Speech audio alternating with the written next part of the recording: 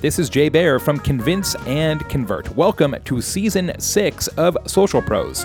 If you want to learn how big companies succeed with social media, you have found the perfect podcast. The show is brought to you by Salesforce Marketing Cloud, inspiring one-to-one connections with your customers through social, mobile, email, web, and advertising. The show is also brought to you by Yext, whose award-winning location management platform helps companies of all sizes drive more foot traffic to their doors and get more customer reviews. And by Convince and Convert, social media strategy advisors and counselors to the world's most interesting brands. Convince and Convert makes your social better.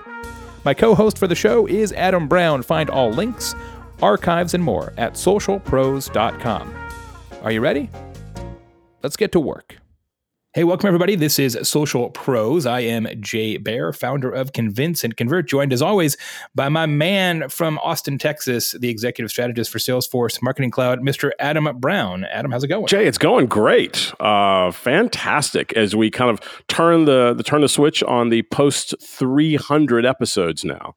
Yeah, it's crazy. 300 episodes. It was so fun to have all of our previous guests come back for a big reunion show, several different live video shows over the last few days. It's been really gratifying and lots of people saying nice words about the show. In fact, our fan of the week, our listener of the week here on Social Pros for this week is Pippa Rogers. Pippa was saying lots of nice things about the show on Twitter recently. Thank you, Pippa, for being a listener. We appreciate it. Have another great guest this week on the show. Heather Whaling is a longtime friend of mine. She and I have been running around in the same circles in social media for years. She is the founder of Gebbon Communications, which is a terrific integrated communications firm based in Columbus, Ohio, doing a lot of great work for interesting clients, a lot of social media. And she's just a really smart person. I really enjoyed our conversation with her. I really did too, Jay. Heather is brilliant in what she's doing with the agency that she founded.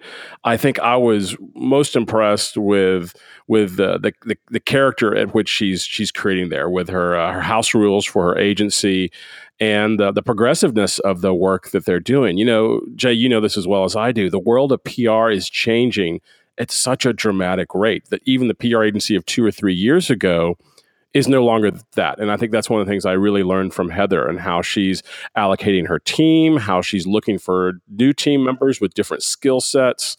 It's really refreshing, whether you're in public relations or just a social pro in general. People who are in PR professionally, many of them know Heather and they know her name and they know her reputation because she really is the embodiment of the modern public relations practitioner. She really, really gets it. And you'll understand that after you hear our interview with Heather Whaling in this episode of Social Pros. Before we jump into that, I want to remind you that the podcast is brought to you by our friends at Salesforce Marketing Cloud, who have a fantastic ebook I'd like you to download. I think you should do it. Go to bit.ly/social business guide. That's bit.ly/social business guide. That's all lowercase. The Business Leader's Guide to Becoming a Social Business tells you how to assess your current social media team. You got the right people? Are they doing the right things? Shows you how to track missed opportunities. Shows you how to position social for real success inside your enterprise.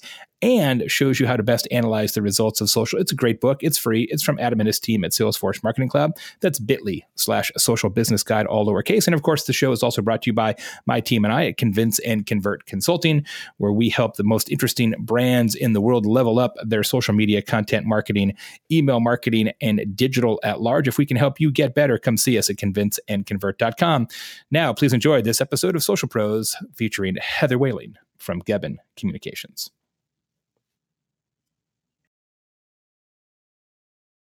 Heather, welcome to Social Pros. Thanks so much for being here. Tell us a little bit about what you do and how you got here. All right. So I am founder and president of Gebbon Communication. We are a communications agency based in Columbus, Ohio, with an office in Chicago. We specialize in traditional and digital PR. So media relations, social media, content marketing, all those types of communication activities. Our team is about 22 people. So I had worked for other people's agencies for like 9 years and then went out on my own and started my own thing. When we began, probably about half of our clients were in the startup and tech space. So I've always had this deep interest in technology and emerging trends. So we talk about ourselves here as technologists. So we apply a level of technology or a layer of technology to all of our communication. Clients are everything from startups and emerging brands all the way up to Fortune 100 retailers. So it really runs the gamut. How many years have you been doing Gebina? We've been friends for a long time, but I don't remember what year you started. So I started in December of 2009. So we're like 8 years old now. Yeah, so that wasn't too long after we started Convince and Convert, maybe a year after. You have seen a tremendous amount of change in what people expect from a firm like yours and the tools that you use to execute work on behalf of your clients. What's been the hardest part about that transformation? So, every day it seems like there's a new piece of technology or a new platform that you should be checking out. So I think the hard part is not getting sidetracked and making sure you're staying focused on the ones that will actually deliver the value for your clients and not just the ones that people are, happen to be buzzing about at the moment. Would you say you're doing more social media for clients now or less? So from a revenue standpoint, I think we're actually split 50-50. It's exactly half of our business. And is that actually sort of running people's social media accounts and saying, okay, we're going to post to your Facebook page, we're going to run your Instagram, your Twitter, et cetera? Yep, we do a fair amount of community management. So that piece of it where we are actually their person online. And then we've also got some clients where we'll do like the social strategy and we'll provide some creative campaign ideas, but they're actually running with the day-to-day execution. So it really just kind of depends. One of the things that we have talked about on this show a lot, Adam and I, is this notion that so much of content now in social has become video. Even Facebook, as you know, a few weeks ago have said, hey, if you're going to make some content, might as well make it video because we like it better. You see videos more and more on Instagram now, Twitter as well. LinkedIn now has video, and you see more and more content showing up in video on LinkedIn also. Has that required you to change the kind of people that you have in the firm or your workflow or your processes? As a public relations professional, and I have been as well, that's how I got started. You sort of come at it from a writing standpoint, typically, right? That's kind of the history of that, as a communications and who can stitch together great paragraphs. And now it's who can frame a shot. And that seems to be a pretty big shift. Yeah. Yeah, I would say so. So my career actually began, my very first agency that I worked with was a public affairs agency. And I worked in political campaigns and did a lot of campaign management. And so I was always shaped by not so much how many paragraphs do we write, but how do we get people to go to the poll on election day? And there's no deadline or no stamp of approval or not quite like election day. So I think that for us, it's always helped fuel how I view measurement and tactics. It doesn't matter how many media placements you get if you can't get people to actually go to the poll and vote for your candidate. So it also forced me to think outside the media relations box that I think a lot of PR people get forced into. So this kind of evolution of PR and evolution of social media into video or into other pieces of technology is a fairly natural extension, I think, of that for me. In terms of how we approach that in our agency, I'm also a big believer in know what you do well and do that really, really well. So I do not actually know how to always frame the best shot, but I know how to go find the best videographer who will tell us how to do that. And so we'll bring them in as partners. So a lot of times I think agencies get in trouble because they try to be a little bit of everything to everyone. And instead of doing really, really great work, they end up doing lackluster work because they're spread too thin. I don't ever want to be that kind of agency. I don't ever want Gebin to be that agency. So instead, we're real focused on we know what we do and we'll partner with other people if we need to. So our clients are getting the best of the best. How are you handling paid social? It's such a big part of content amplification now, it seems, and certainly brands on Facebook. It almost becomes a required circumstance. Obviously, Adam and the folks at Salesforce Marketing Cloud have lots of tools and opportunities to help people both with organic and their paid. But are you doing paid social for clients in-house, or is that an area where you're partnering with other people? No, that we do have in-house. So we have a paid social specialist. That was one of those pieces that it became almost impossible for us to really do social well without being able to provide the paid recommendations alongside it. So we have a paid social specialist. So we're managing a lot of clients' paid social. It's always fun for us when we can send out, here's our monthly recap report of how things did, and we can show that we're driving more revenue than what they're paying us in their monthly retainer. So paid social is something we've gotten really good at from a revenue standpoint, especially. But it is definitely a skill set and an expertise that is niche. It's not something that I can have every single one of my community managers really providing recommendations to clients all the time on. We've got a person who's a specialist, and that's their job, is to really, really go deep in understanding all the different ways on the different platforms that it works and how we can leverage it for clients. You mentioned sort of the changing nature of public relations and how some public relations firms have gotten boxed into just doing media relations, which is part of the services, but not all the services in theory. And then other firms like yours have been very facile at changing their scope of services and saying, well, we can also do this and this and this and this. For those that have not done as good a job making that shift, for public relations firms that are still sort of have a relatively narrow offline scope of services, do you think that is a lack of vision, sort of a philosophical problem, or is it an operational problem? It's probably a little bit of both. So there are some agencies where they're fine. They want to stay small and they want to have a niche and that's all they want to do. And that's okay. But I think if you're an agency that wants to have a growth mindset, you can't have such tunnel vision or have such a siloed approach to what you're doing. So I think that's probably a vision piece of it. But to then execute on that vision, you have to change operationally. You have to hire a different type of person. You have to incorporate things within your agency. So we have, we call it Gebbon Grows, but each Wednesday we have a team meeting, and those meetings have a different focus or a different theme. And once a month, it's a technologist meeting. And so we have a little group of people internally, almost like a little technologist committee. And it's their job to figure out what is going on, what are the different trends and platforms, and what happened at CES or what's going to happen at South by or whatever that our team needs to be aware of. And then we're doing ongoing professional development and training with our whole team, whether it's our media relations specialist or our office manager or our paid social specialist. We're getting everybody up to speed and aware of technology and how trends in technology are changing the way people are communicating and changing the way business gets done. But that is an operational thing that if you're a traditional old school PR agency is going to be a big shift for you. Yeah, it's a big sandwich to eat all at once. And so, it's the better approach, in my estimation, and we've worked with a lot of agencies at Convince and Convert to help them make this transition, is it's one bite at a time, right? It's a month at a time, it's a quarter at a time, it's a year at a time. You can't just flip the switch and wake up and say, okay, today we're all digital. It just doesn't really work like that. Last question for me in this segment, and then Adam's going to jump in here. I did some work with a couple of companies recently, and one of the theses of this research was that influencers are starting to act more like journalists, and journalists are starting to act more like influencers. Do you believe that's true? And is it important in your line of work, and really for all people who are social pros, to be thinking of media, quote unquote, the press, as one pool of people, and online influencers, quote unquote, as a different pool of people? Or is that a difference that no longer is worthy of making a distinction? I think it depends on the type of campaign that you're doing and the type of media you're talking about. I think at a national level, the national media still has their editorial standards. They want to come off as being seen as impartial and not being bought and paid for. So if you're working with a reporter at the New York Times or Washington Post or Wall Street Journal, that relationship is very different than if you're working with your local influencer or an influencer in a vertical or a niche market. The trade media is a little bit different, I think. And in some cases, those people are really straddling that line between influencer and media. So it really gets, I think you have to get really granular and understand who the person is that you're working with and how do they approach their work. What is the mindset that they are bringing to the table? And if you can understand the mindset that they are bringing to the table, then you can figure out how to best work with them.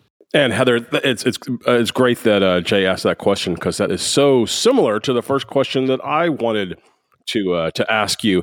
I think when Jay and I spent 8 years in a large PR agency. I know Jay spent some time. This industry has changed so much.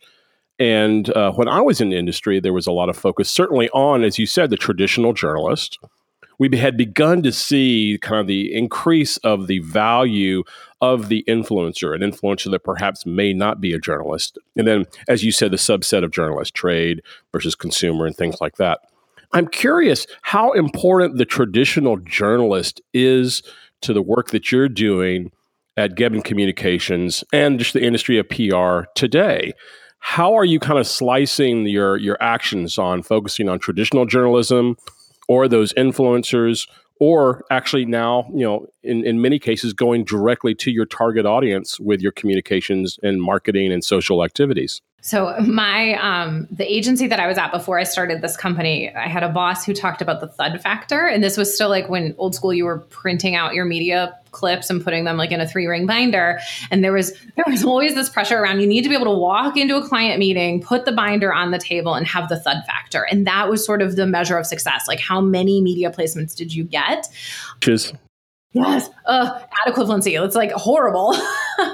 So thankfully, we have hopefully almost all of us at least, evolved beyond that. But I do think that traditional journalists still play a huge role in communication, particularly in the business. If you're trying to raise your profile from a business standpoint, if you're a startup trying to get funding, if you're trying to break into a new market, the media is still really, really relevant.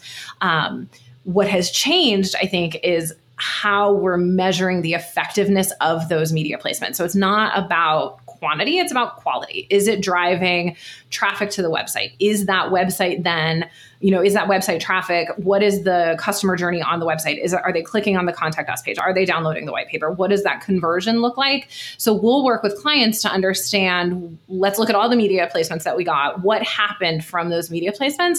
Where were the ones that were creating the most conversions happening? Was it in national? Was it in trade? Was it in print? Was it in online? And if we can understand what the profile is of the media that is best converting, then we know, okay, let's double down on that. Let's go get more of that type of media placement. So media relations is still really, really important, but I think you have to let the data guide you so that you're not just spraying and praying, but actually generating high quality media placements that will move the needle on the business goal specifically. You mentioned that 50% of your revenues at Gebbon Communications are coming from social versus kind of more the traditional PR types of activities.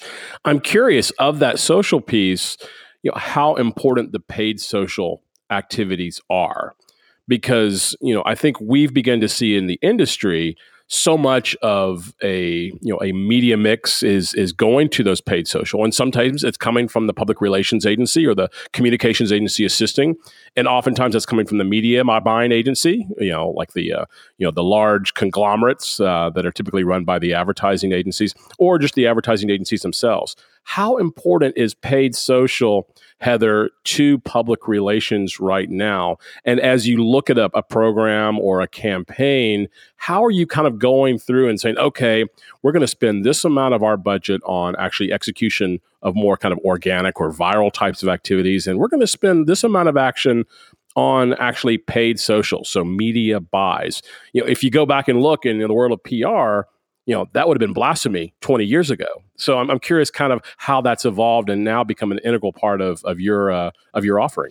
It's funny. I call us a PR agency. We are. But every time I say that we're a PR agency, I sort of like grimace as I'm saying it, because I also realize it's limiting. We're more than a PR agency because we're working on, especially on our paid social campaigns, we're functioning much more like advertisers or marketers in the more traditional sense. So focused on paid social to generate leads, paid social to generate revenue. And those are things that even now most PR agencies are not really talking about in like a meaningful way, but that's how we're judged. We have revenue goals every month that we have to hit, and that's not a traditional PR activity at all. I don't know the exact breakdown from the social side of how much is, of our work is focused on paid versus organic. A lot of it ends up merging together. We've got some clients where we're managing their paid and their organic. We've got other clients where we're managing just their organic, but they have either in-house or another agency doing their paid. So other than like a small nonprofit that we're working with, I don't think there are any clients that we're working on where we are leading their organic, where there isn't also paid alongside it in some form or fashion. You mentioned that in your background, you came from more quote unquote, and I'm using the PR term here, precisely in doing public policy and public affairs types of activities. I'm curious your perception, Heather, on how brands today are using social for public policy and issues and crisis communications. Oftentimes considered kind of those areas of traditional PR, again in quote marks, without fail. Are brands doing a better job of issues and crisis communications with PR, or is that still a big growth area? I think it's a little bit of a crapshoot. I think there are some brands that are doing well with it. I think there are other brands that have not taken the time to update their crisis plan. So they've got their crisis plan that lives in the corporate PR department, and it's a very corporate PR driven crisis plan. And they haven't updated it with the social scenarios. And so then they get caught off guard and aren't quite sure how to respond. We have a client that we worked with. We did a crisis plan for them, and it was sort of divided up into 4 levels of crisis or issues management. And so at the most basic level, some stuff can just be managed by the community manager. It could just be a, quick response. It doesn't need to get escalated. But I think it goes both ways. The person who's doing the community management also needs to understand how to spot a potential crisis and when to alert the corporate communications or the crisis team. And then on the flip side, the communications team needs to understand how to leverage social media to help mitigate some of those situations. So I actually think there's room to grow on the social side and the PR side. As your team, and you said you have a team of over 22 people there at Gebbon Communications, as they begin to craft again, more traditional types of communications activities, whether they're writing a speech for an executive or bullet points or a media plan or a white paper or something like that, even especially kind of in technology with white papers. Are they changing the way that they're writing this content, knowing that it's going to be extracted and distilled and communicated and discussed in social media? I think we saw a trend towards speech writers, when we began to see the 24-hour news cycle and writing speeches that made sure they had lots and lots of sound bites. Are we seeing kind of the next evolution of, in this case, speech writing, where we're writing something that we know is going to have to be even more snippetized for social digestion and discussion? Yeah, I think especially if you look at like the event space or event planning space, event production space, there has to be a big focus on what is the social moment coming out of this. So whether, one of my favorite sound bites is the Dropbox. When they launched Dropbox, their like little soundbite was sync is the new save. And so I think, as you create that, you need that quick soundbite also so that people can resonate and that spreads. But then there's also what's the social moment, and that has to then also include a visual. So it's not just what are the words that are coming out of someone's mouth, but what is the visual experience that you're creating so people can get the content and post it on Instagram or Facebook or wherever they're posting their content. It has to include a social component as well. It's amazing how all this is changing. It truly is. I have one other interesting thing I saw on your website, and that was your house rules. And I thought it was really meaningful, and it really hit me. I'm lucky to work at Salesforce, with a CEO and founder, Mark Benioff, that really I think adheres to so many of your house rules. We don't necessarily call them that. It's our Ohana culture here at Salesforce. But I was really surprised, and one of the things I thought about when I read your house rules was something that just happened just last week at Davos. Mark Benioff, our founder, was at Davos, and he had asked a question of a lot of the executives and politicians in the room, and it was this question: what is the most important to you? Is it trust or is it growth? Because if anything trumps trust, then you are in trouble. And I thought that was a really meaningful statement that he made, and very consistent with how Mark approaches business. As I read your house rules, I kind of had the same type of feeling. And I would love for you to kind of explain the house rules and kind of which of them really are most meaningful to you. I'm sure they all are, because you probably crafted them with help from your team. So the house rules are our version of mission, vision, value. So it is the guiding philosophies that shape how we approach our work, how we approach personnel decisions, how we approach what partnerships we get involved in. So they're really the foundation of how we do what we do here at Gebbon.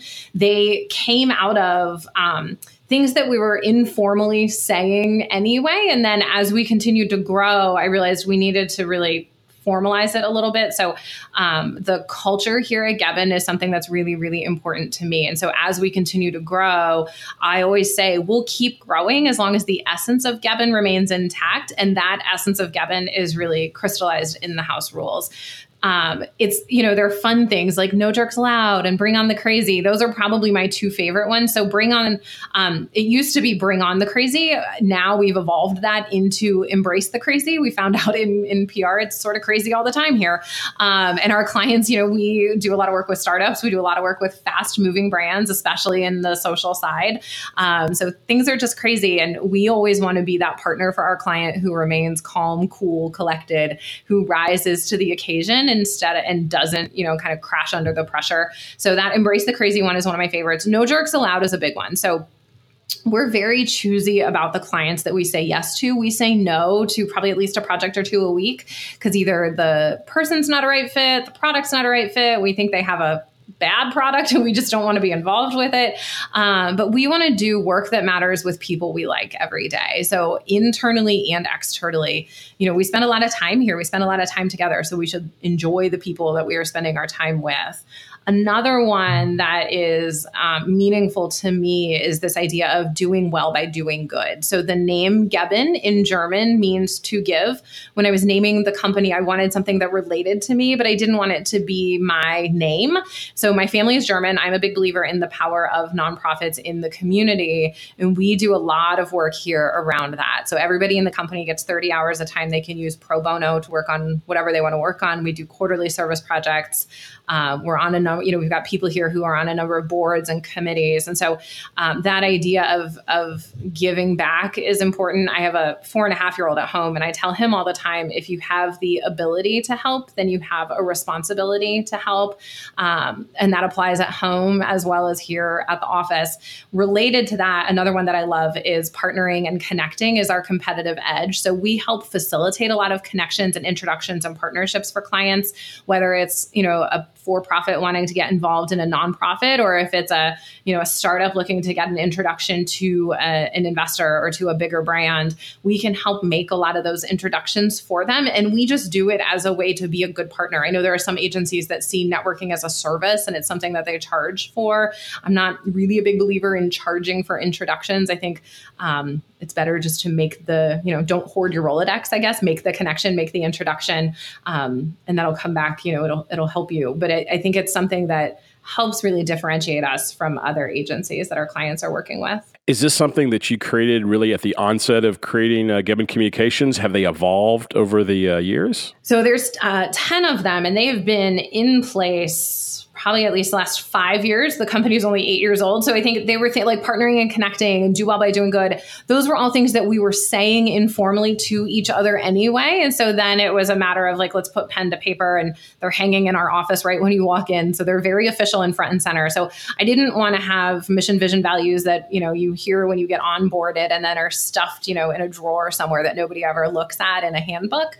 I wanted them to be things that really were living and breathing and guiding how we work. And so we've had those 10, and they've not really evolved. That is who we are and how we approach our work. I love that, and I think it says so much for you as the leader and creator of the organization, and obviously for the team that you've assembled. To that point, I had one last question I wanted to ask before handing it back over to Jay, because it sounds like Geben Communications is one heck of a great place to work.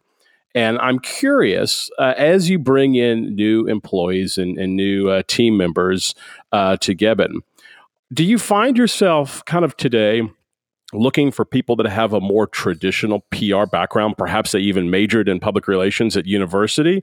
Or are you looking for people with different types of skill set?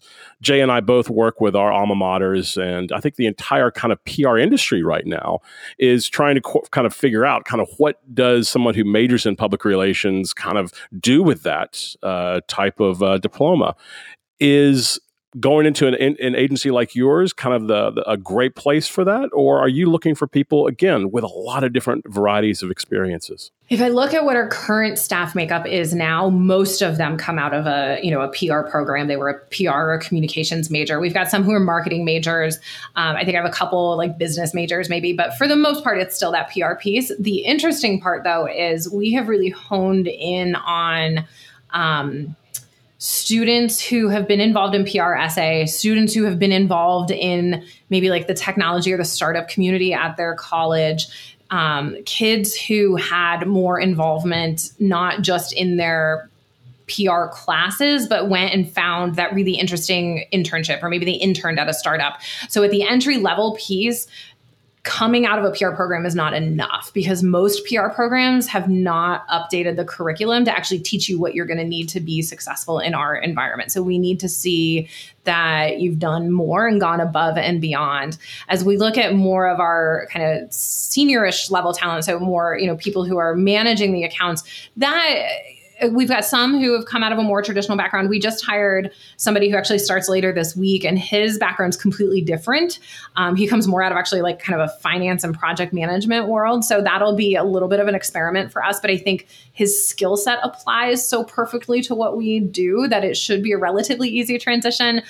We have one person who came out of academia. So she was a professor and she was an amazing writer and really creative. So I think there are definitely ways and openings for people who don't have that quote unquote traditional PR background to ease into, or to kind of get themselves into the agency world. From a college standpoint, though, I really, really wish the colleges and universities would update their curriculum. Yeah. I mean, you hope that's going to happen eventually, right? And I think it is happening. It just takes time. We do some work with higher ed, and they understand that this curriculum has to evolve, but the curriculum process, it's not like what we do in business, where you can say, hey, let's just change our online course. We have it changed by Thursday. There's just lots of processes that they have to go through that prevents them from doing it maybe as quickly and responsiveness there as we would like it to occur. Heather, you have been involved personally in social media for a long time. I think that's maybe where we first met, was maybe in the social medias. I have a couple questions for you. If you could only use one social network yourself and delete everything else from your phone, what would you use? I love Twitter. I'm still a big Twitter fan. It's my favorite. I could, take or leave Facebook. Instagram is fun because I like photos, but I love Twitter. Spoken like a true public relations professional, I would say. It's my favorite. So I want you to, I'm glad you mentioned that. I want you to explain your Twitter handle, which is not Heather Whaling, not, something that would, it's PR Tini, Tini, always has been. I want you to tell that story. Yeah. So I was working for an agency in Orlando around when social media got to be a thing. And so they said, what is Facebook and Twitter, and why are clients asking us about it? And apparently I was the geekiest person in the office, because they gave me a lot of leeway and told me to go figure this out, and how do we talk about it at the agency? So as any naturally curious person would do, I started a blog and a Twitter account, but I had a hard time figuring out, like, what should it be? Should it be my name? Should it be something else? So I went to happy hour, as anyone would do, and on a napkin was like brainstorming out different ideas, and came up with PR Tini, and the Twitter handle was available and the URL was available. And so I grabbed it. And then it kind of stuck. And I had thought about, like, maybe I should change it to my actual name, but it's kind of fun. It's something a little different. So I kept it. It's nice and short. Yeah, it's easy to remember. But it's funny, some people do have done that and then changed back. Peter Shankman, who was on our 300th episode anniversary show recently, he was originally at Skydiver. Skydiver, that's right. That's like for a long, long time, because that's his vocation, right? He's a skydiving aficionado, likes to throw himself out of aircraft, and so he was at Skydiver for years and years and years, and then finally decided to change to at Peter Shankman just to avoid confusion. But I am proud of you, Heather, for keeping it. Like, let's just go with it. Hey, thanks. Make it happen. Adam, I know you wanted to ask a question about setting up new client accounts. I did. Heather, I'm going to put you on the spot here. Okay. I'm ready. Because I know one of the big things that you guys do there at Gebbon is kind of doing media strategy and kind of putting together a program. Let's play pretend for the next 45 seconds. And let's say that I'm head of communications or marketing. I'm CMO of a new consumer product, and I'm coming to you for advice. I've got $1 million in marketing communications budget. So my question for you is, how would you allocate that? I mean, if you have kind of 3 or 4 pieces of the pie, one for social, one for kind of traditional advertising, one for PR, how would you slice that up? And especially kind of with the social piece, organic and social. And then the follow-up would be, How would that change if I'd asked you the same question 5 years ago? Yeah. So if you had asked me 5 years ago, I would say invest heavily in PR and then do, kind of maintenance stuff on some of the other things. So dabble in it, but you don't have to really focus on it. And I think now it would be much more balanced. I think you still need to have the PR part. I think especially in consumer, if it's a consumer product, I think people underestimate the time needed to develop a really good, solid consumer PR campaign. It takes a lot longer sometimes than some of the B2B work that we do. So you're still going to have to invest pretty heavily on the PR side, but I would balance that out. I wouldn't over index on the PR part. And then I would do, really creative experiential pieces. I don't think that was one of the categories you gave, but I'm going to insert it anyway. I think there's a lot of value. Oh, I like that. I think there's a lot of value in experiential marketing. And if you can do it right, you can leverage it to generate media relations coverage and to create really good social content that you can use over a period of time. So I think you can get a lot of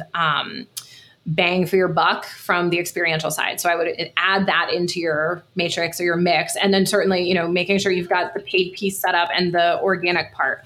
What I would say on the organic part, there has to be an investment in the creative for the content. So 5 years ago, you could post a bunch of, text-based content and it was fine.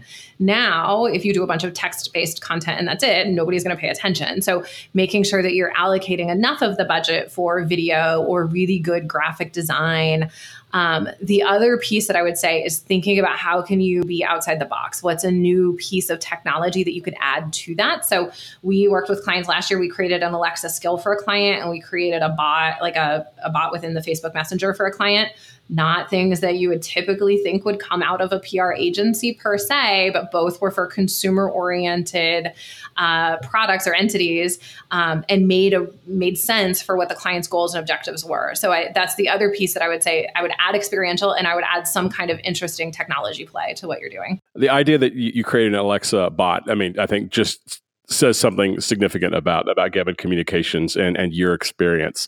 So my last question has to do with that. How the heck did you get here? You mentioned that you had worked, in Orlando, you'd worked for a PR agency, you've done some public affairs, public policy type of stuff. How did you get to this point right here where you're leading an organization that is doing so many different things that the typecast it is, those two letters would be a great disservice. Yeah. So I am a little geeky. I will admit to that. So, getting in on social media early on, I think was really, really helpful. Certainly, I think having at that time, so when I started the company, and Jay, I'm sure remembers this, everybody was a social media consultant then. So everybody who understood Facebook or Twitter would hang their shingle outside and say, I'm a social media consultant. And I was not. Or a guru. Yeah, exactly. I was a social media guru, even worse. I did not do that. So I was always really true to the PR part. I helped our clients, or my clients at the time, it was, just me. It was all about PR and social media together. And I think being able to do that early on really created something that was a little bit different. And I think had more lasting power. So it wasn't just help us figure out Facebook and Twitter. It was deeper than that. It was more, we have a business problem to solve. How do we solve that? So I think that's one piece of it. I think the other part is this focus on innovation. So one of our house rules is innovate best practices. And that goes along that lines of we want to be technologists, not just PR people. So whether it's thinking about how do we create a bot or a skill and running with it and doing it for a client, we just launched a new insight service. So I think we're early on from a PR agency standpoint, thinking about insights and analytics and data visualization. Certainly that's something that a lot of other, sectors have been focused on. But from a PR standpoint, PR people are sitting on so much data and they just don't know what to do with it. And so for us to have launched that as a standalone service, I think is something that has helped continue to differentiate us. So we're always looking at what are growth opportunities, what are problems our clients are trying to solve, and how do we solve them, whether it fits in that PR box or if it requires us to incorporate a different type of technology or a different type of service. That we want to continue to be innovating ourselves and who we are and what we're doing here as much as we want to then be able to help our clients innovate how they approach communication. One of the things I always find challenging with that, though, Heather, is making sure that customers know all the things that you can do, right? So as you add capabilities into the shop, your current clients or even the marketplace in general thinks of you as really good at X, Y, and Z. And then you're like, yeah, but now we can do A, B, C, D, and E as well. I always find that, especially in an agency scenario, that's a challenge, right? To make sure that the market understands the full breadth of your capabilities. Yep, we did our very first client survey last year. So we hired an outside company to survey our clients. What do they think about us? What are we doing well? What are rooms for opportunity growth areas for us? Where could we be improving? It was really, really telling. Thankfully, our clients like us, which was good. But it was interesting through that survey that it validated what you were saying, that the clients who were working with us from a PR standpoint, a lot of them didn't even know that we offered social services. On the flip side, the ones that were doing their community management had no idea that we could also write bylines for them or drive media coverage for them. And so that's something over the past year we've been really intentional about. So when we're working with new clients, working in making sure that there's that general capabilities overview. As we've launched this new insights service, one of our goals is in Q1 to do insights presentations specifically with 15 of our existing clients. So, I think anytime you launch a new product or service, you're focused on how do we, customer acquisition, how do we get the new customer? Sometimes it might be even easier just to focus on your existing customer base and how do you let them know that you have this offering? But that requires you to actually take the time to tell them. So instead of just assuming, we're going out and setting up meetings with them and making sure that we don't forget to tell them what we're doing. Yeah, it's funny. And actually, even in the software business, you look at a company like Salesforce has the same problem, but on the software side as opposed to the services side, right?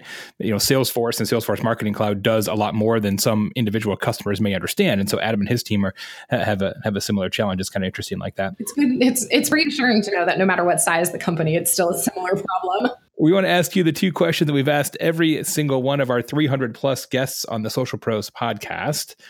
First question is, what one tip would you give somebody who's looking to become a social pro? So I would say be a technologist. So immerse yourself in technology and data and try new things and experiment and innovate on yourself.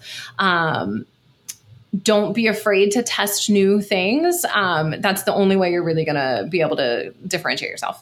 I love it. Last question for Heather Whaling, founder of Gebbin Communications in Columbus, Chicago, and all coast to coast, the middle coast, as we say here.